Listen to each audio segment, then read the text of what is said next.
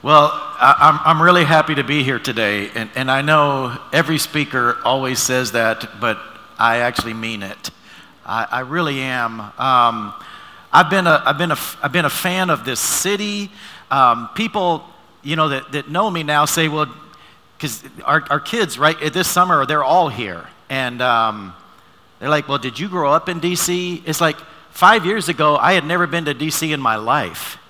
And all of a sudden, it's become such a big part of our life, and I like it.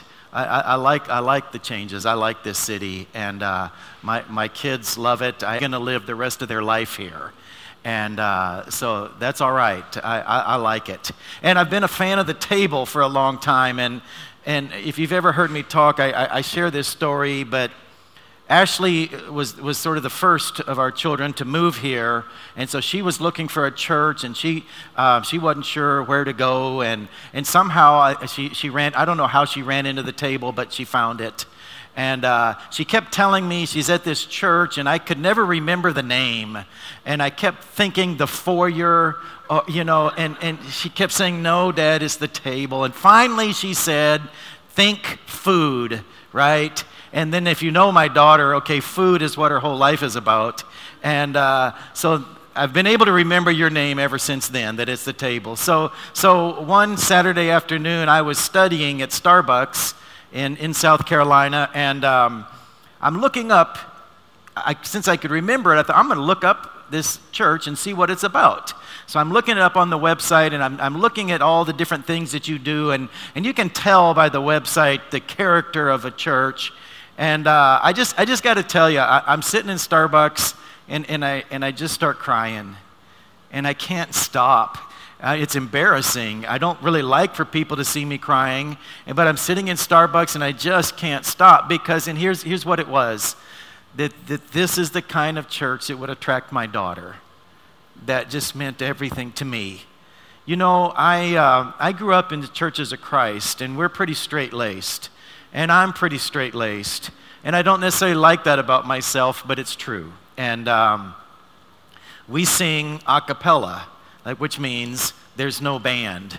And that's how straight-laced we are. And I know, you can laugh. You should laugh. But I sense God moving in my life right now. And I feel like some of the things I want to talk to you about this morning are happening in my life right now. I resigned from my pastorate 5 weeks ago today, and I had been there for 18 years. And so that's been hard, and I can, and also, and this is part of the reason why I'm so happy to be here, is because, believe it or not, I actually need you today. Shortly after I resigned, my dad went into the hospital. He's been in the hospital for about 3 weeks. He's still in the hospital. I don't know that he's ever going to be able to go home just to normal. I think he's probably going to have to go to some kind of assisted living. And that's going to be a big change for him and my mom.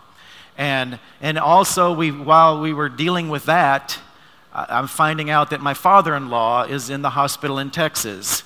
And so that's where my wife is today. She's with her dad, and he's probably not going home either. And he's probably he's going to have to go for even more care. So it's been a heavy month. And, I'm trying to be strong, okay? So here I am in my family, particularly between my wife and I. We're dealing with all this stuff that's going on in our world, and I'm trying to be strong. How many of you try to be strong? How about you men, right? How many of you men go to the gym? Yul told me he gets up real early and goes to the gym. Okay, I'm part of a cult, okay? The CrossFit cult, okay? So, and we think everybody's like us and we're weird. I know that. But I work out at 6 o'clock in the morning, most mornings. And it's just something about, it's not just men, but women too. We're all trying to be strong. But do you know the number one shame issue for men? Do you know what shames us more than anything else? Anything that makes us look weak, right? That's the number one shame issue that men face. And so we're trying to be strong. So we flip tires and we lift things over our heads, but it's not all physical strength. And sometimes we're trying to be strong mentally, or we're trying to be strong emotionally. We're trying to be strong. And so, when I'm flying to D.C., it's amazing to me what people are reading, right? Most places they're reading some goofy novel or something else, but when you're on the plane coming to D.C. or you're on the metro or wherever you are, it's just amazing to me what people are reading, even men. Most other places, men don't read anything wrong, and I think this is part of being a man. Women share it too, though. You know what the number one issue for women is? That you feel shame?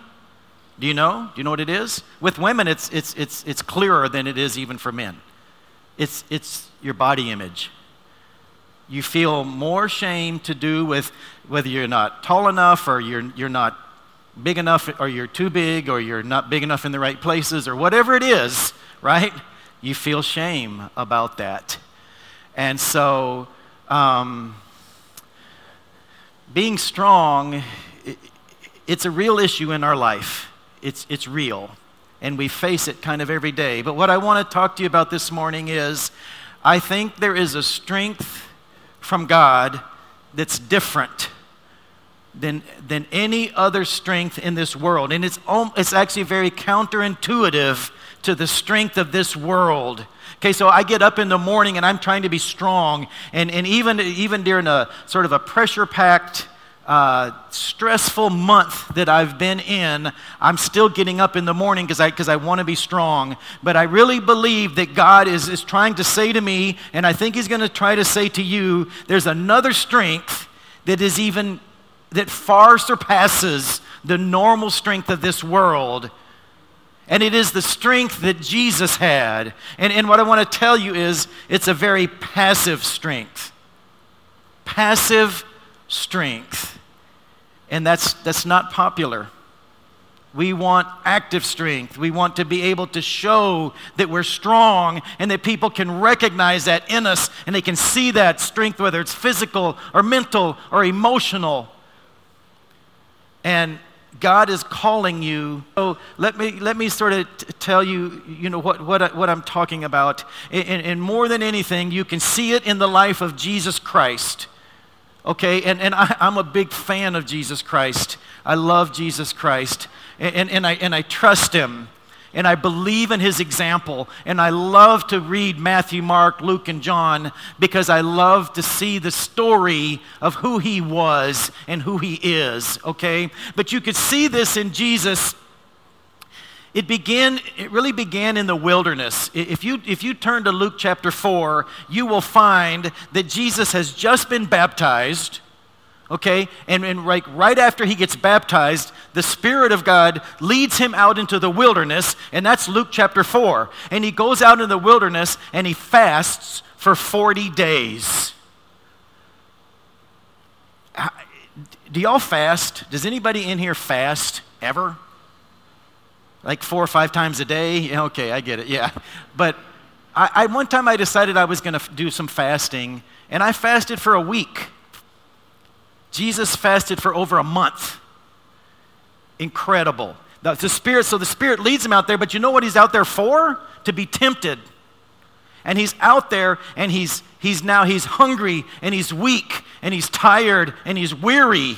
And Satan is coming at Him and tempting Him with all sorts of things. And what I really believe Satan is tempting Him with is, and I think this went on His entire life, he's tempting Jesus to be strong. And Jesus is trying to be passively strong, which is very hard to do. And so Satan looks at Him and says, Jesus, what kind of a leader are you? You're not a leader at all. There's no such thing as a leader that's out in the wilderness all by himself. Look at you. Just look at you, Jesus. And if He had a mirror, I'm sure He showed it in Jesus' face. Look at that face. Is that the face of a leader? You're all gaunt. You're pale. You're like, it's like your skin is just hanging on you, Jesus. That's not the face of a leader. That's the face of a weak man. Now let me tell you something. I'm going to help you out here, Jesus. I can't believe I'm helping you because I know I'm your enemy, but I'm actually going to help you. Make some bread and eat it. You'll feel better, you'll look better, and people might actually follow you if you're not this skin and bones, hair all greasy. And Jesus says, no. I live by the words that come out of my Father's mouth. That's my bread. And so then Satan says, okay, let me help you out with something else here, Jesus. You can't be the leader of the church. Nobody even knows who you are. That's not strong, that's weak, Jesus. You're sitting here, you have no followers. You go back to Jerusalem, jump off the temple. You need to do something. Do something that everybody can say, wow, that Jesus is incredible. Look at how strong he is. He jumped off the temple. Did he really do that? And everybody will talk about you. When you're out here in the wilderness, nobody's talking about you. You don't even know your name. And Jesus says, no, I'm not going to test the Lord that way. And so then I think as part of this temptation, Satan says to Jesus, all right, I can tell this is not going to work. So I'll tell you what, why don't we just end this thing? Let's end this whole thing. I can tell you're not strong. I can tell you're not going to be a good leader. I can tell there's just, you don't have it in you. So again, I'm going to do you a favor. Let's just end it all tonight. You bow down and worship me, and I'll give up. I will release the world to you, and I will leave. And Jesus says, no, I'm not doing that. I'm going to trust my Father. I'm going to have faith in my Father. I'm going to trust that he knows what he's doing. And I'm not going to listen to you. And Satan leaves. And he waits for a more opportune time. But you can see that passive nature in Jesus where he just sort of had to just keep saying no. And he wasn't sure. Because I think at times he probably felt like, I'm not a very good leader. How can I be a leader? And I'm telling you, Satan never tempts you with stuff that you don't care about. He's tempting you with stuff that bothers you. And I have a feeling it bothered Jesus all of his life. And you can see it later in his teachings. He fed 5,000 people one time, and that's just the men. So it's probably more like somewhere between 10 and 15,000 people that he's got. And anybody that preaches would love to have a church of 10 or 15,000 people. And you could say, look at me, I'm the greatest preacher there is. And people are attracted to me. But Jesus starts teaching, and he starts saying stuff like, unless you eat my flesh and drink my blood, you can't be my disciple. And 15,000 people said, yeah, I don't like that. That's not very good preaching. This is not the leadership that I wanted. This doesn't attract me. This doesn't stir my soul. And they left. And Jesus turned to the 12 apostles, and I don't think it was a facetious question. I think he meant it for real. Are you going to leave too?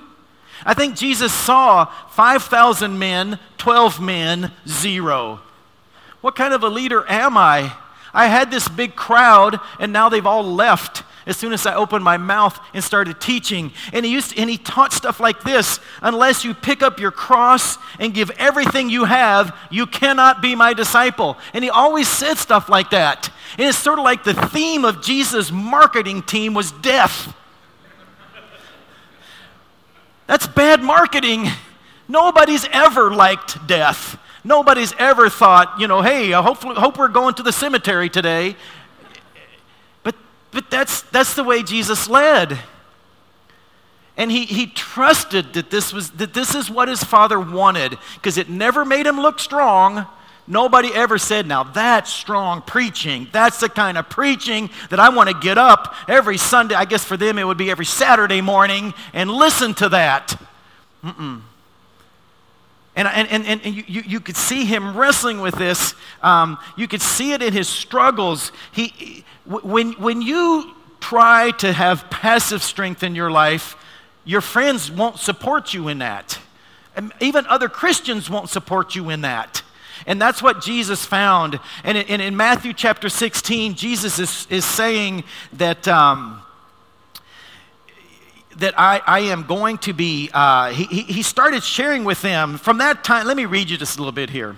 From that time on, Jesus began to explain to the disciples that he must go to Jerusalem and suffer many all, and that he must be killed, and on the third day be raised to life. Now, none of that sounds strong. Jesus is saying, I'm going to go to Jerusalem, and the leaders there are going to beat me up, attack me, arrest me, and they're going to kill me. Nobody's thinking, wow, you're a strong leader. They're thinking, that's not a leader at all.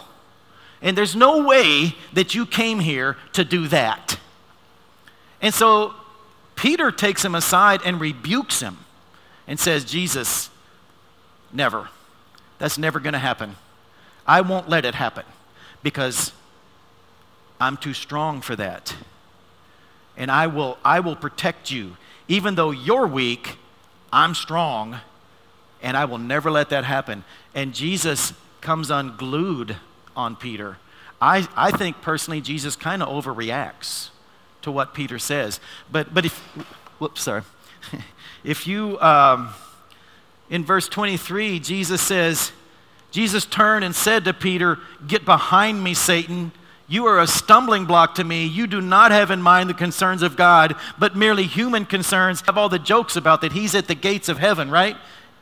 That guy, Jesus is calling him Satan and saying, "Get behind me." And I think what he's saying is that, Peter, I wrestle with this stuff all the time. I can't take it from you. I'm trying to trust my Father. I'm trying to be strong in the way that he wants me to be strong, and I can't have you telling me that that's weak. I just can't, that's too much for me, Peter. And Jesus struggles with this, I really believe, all the time. I think what Jesus is trying to demonstrate to us is that there's something out there. There's something out there that is beyond your selfishness and beyond your sinfulness. And it's beyond your cultural Christianity. It's beyond your vision. It's beyond your dreams. It's beyond your ambitions. It's beyond anything that you have ever asked or imagined. And this is how Jesus did it. He trained in suppressing his will. That's something that's none of us like to do. I hate suppressing my will. I love feeding my will. But Jesus learned, that's what he was doing out in the wilderness. That's why he fasted for 40 days. He didn't want to not eat. He wanted to eat. He's a normal guy. I don't even think he wanted to be alone out there. But he did it anyway. And he learned to suppress his will. In all of his life, he learned to suppress his own will. That's how he did it. He trained in being dependent upon God. In Mark chapter 1, it says, very early in the morning, while it was still dark, Jesus got up and went to CrossFit. No. He got up and prayed. He got up, it's still dark, everybody else is still in bed asleep, and he gets up and he goes and talks to his Father. And in Mark chapter 14, the Garden of Gethsemane, right? This is where Jesus, he's moments away from being arrested, and the cross is about to start. And he says that he is so disturbed, and he is hurting, and he just feels like he can't do it. And he says to his close disciples, he takes them aside and says, "My soul is overwhelmed with sorrow. I feel like I'm going to die." Have you ever been that upset? That's how upset Jesus is. "I just don't think I can do this." And his disciples says, "Please watch over me and pray." And for an hour, he is on his face before his Father, and he's praying, talking to him about this. That's how Jesus did it. Now, what are Peter, James, and John doing during this time? You know what they're doing? They're sleeping. You know, and I think what Peter, James, and John are thinking is, if there's something big coming, we better get a good night's sleep, because in the morning we're going to have to be strong. And whatever this is that's going to happen, we're going to need to be strong. And we're going to need to be quick on the draw so we can get that sword out and start swinging. And Jesus knows that's not the kind of strength that we're going to need when this happens. We're going to need a passive strength. And that's what Jesus is doing, and that's why Jesus can do it, and it's why they can't do it. And this passive strength of Jesus, and so you think about when Jesus is crucified, he's passive. He doesn't do anything. It's all being done to him. The cross is being done to him. He's not doing the cross. He's basically just sort of standing there. And they're beating him, and they're spitting on him, and they're punching him, and they're hitting him with things. And he's bleeding, and he's hurting, and he's crying out. But he doesn't really even say much. He just takes it, strength, okay? And you can say, well, what's so great about passive strength? This is what's so great about it. The most powerful thing in the history of our world took place on the shoulders of a man who used passive strength. God used Jesus Christ in a way that was the most powerful thing that anybody has ever done in the history of the world. Nobody has ever even approached the strength that Jesus showed and the power that took place in his life that freed every single one of us from our sins. And we have a lot, and I have a lot, and I needed something very, very powerful to happen. No person was going to be able by their own strength to save me. I needed something different, and Jesus Christ did it. And you are being called to the same thing. But I want to read to you, the prophet Isaiah, before this ever even happened, wrote about this hundreds of years before. And so I hope you can listen, because I'm going to read a whole chapter and hear the passive strength that the prophet Isaiah is saying is coming. Who has believed our message, and to whom has the arm of the Lord been revealed? He grew up before him like a tender shoot and like a root out of dry ground. He had no beauty or majesty to attract us to him, nothing in his appearance that we should desire him. He's talking about Jesus Christ. He was despised and rejected by mankind, a man of suffering and familiar with pain, like one from whom people hide their faces. He was despised, and we held him in low esteem. That doesn't sound like a great leader. We're not going to elect this guy to anything. Surely he took up our pain and bore our suffering, yet we considered him punished by God, stricken by him and afflicted. But he was pierced for our transgressions. He was crushed for our iniquities. The punishment that brought us peace was on him, and by his wounds we are healed. And we all like sheep have gone astray. Each of us has turned to our own way, and the Lord has laid on him the iniquity of us all. You can't lay that much iniquity on just anybody. Nobody else can take it. Nobody else is strong enough to take that. Only the passive strength of Jesus Christ. He was oppressed and afflicted, yet he did not open his mouth. He was led like a lamb to the slaughter, and as a sheep before its shearers is silent, so he did not open his mouth. That's the passive nature I'm talking about. And that's the cross. It's happening, it's being done to him. By oppression and judgment he was taken away.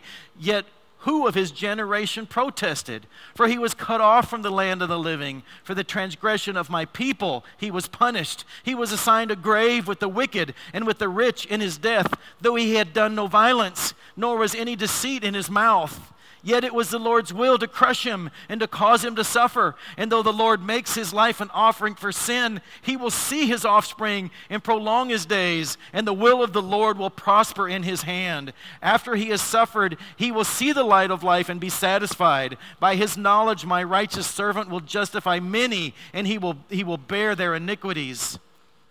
Therefore I will give him a portion among the great, and he will divide the spoils with the strong, because he poured out his life unto death, and was numbered with the transgressors. For he bore the sin of many, and made intercession for the transgressors.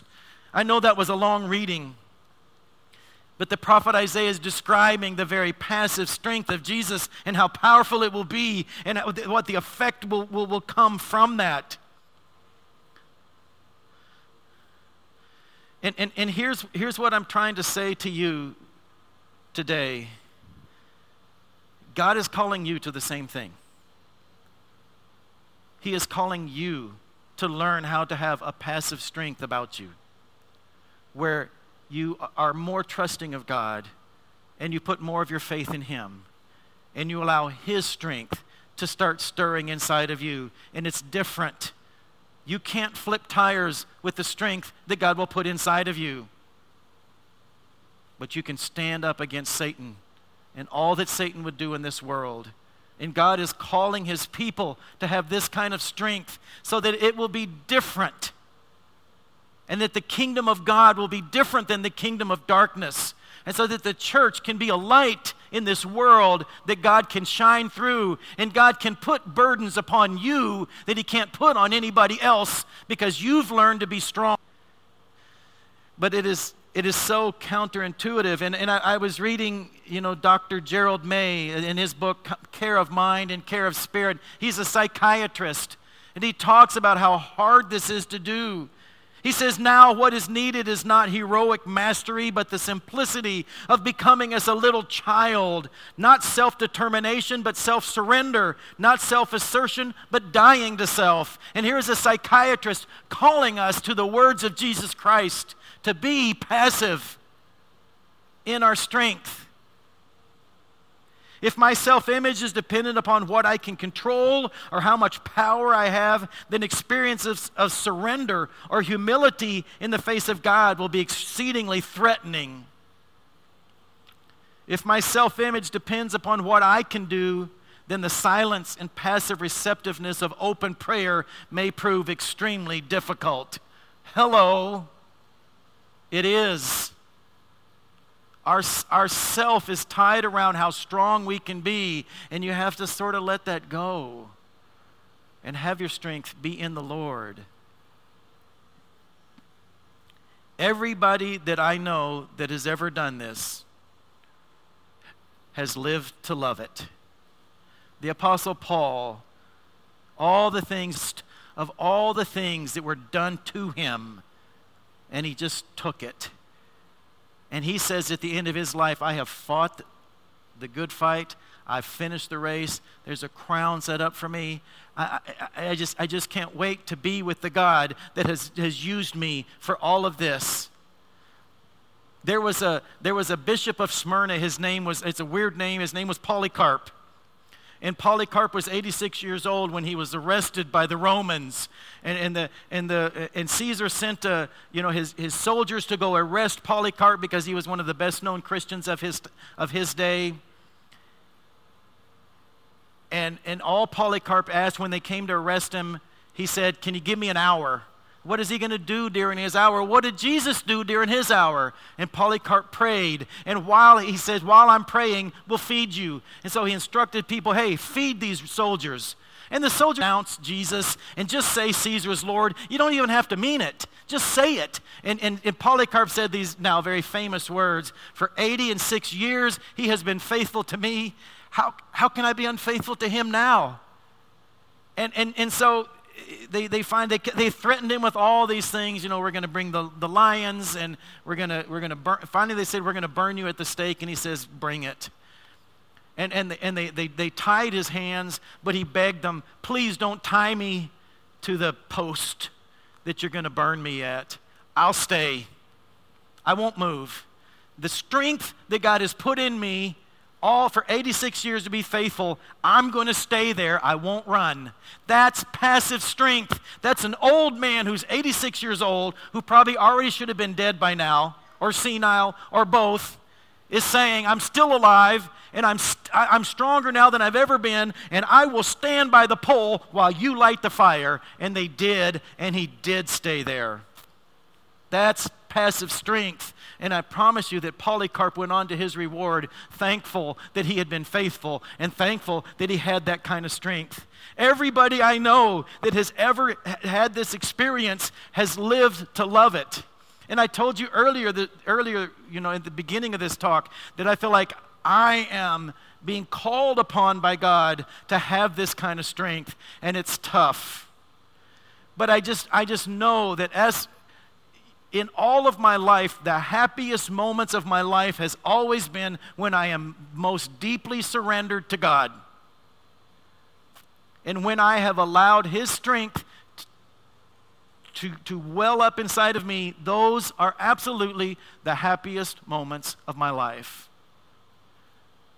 And so I think you should allow God to call you to that very same thing. He is calling you to have a deeper faith than you do. A faith that really goes against, where it's not just God is saying to you, would you please let me be part of your life? What God is saying to you is, I want to be everything of your life. I want to take over. I want to lead, and you can trust me. Y'all were just singing that you trust God and you trust His intentions. Then show Him. And this is tough. And I know it. But Jesus Christ showed the way, and He's calling you to do the same thing. Let me lead us in a word of prayer. Father, we try to surrender to You. We try to be open to You, and we try to let You have Your way. Forgive us, Father, when we don't let You. When we are stubborn and we just feel like we have to hold on to this world and the things of this world.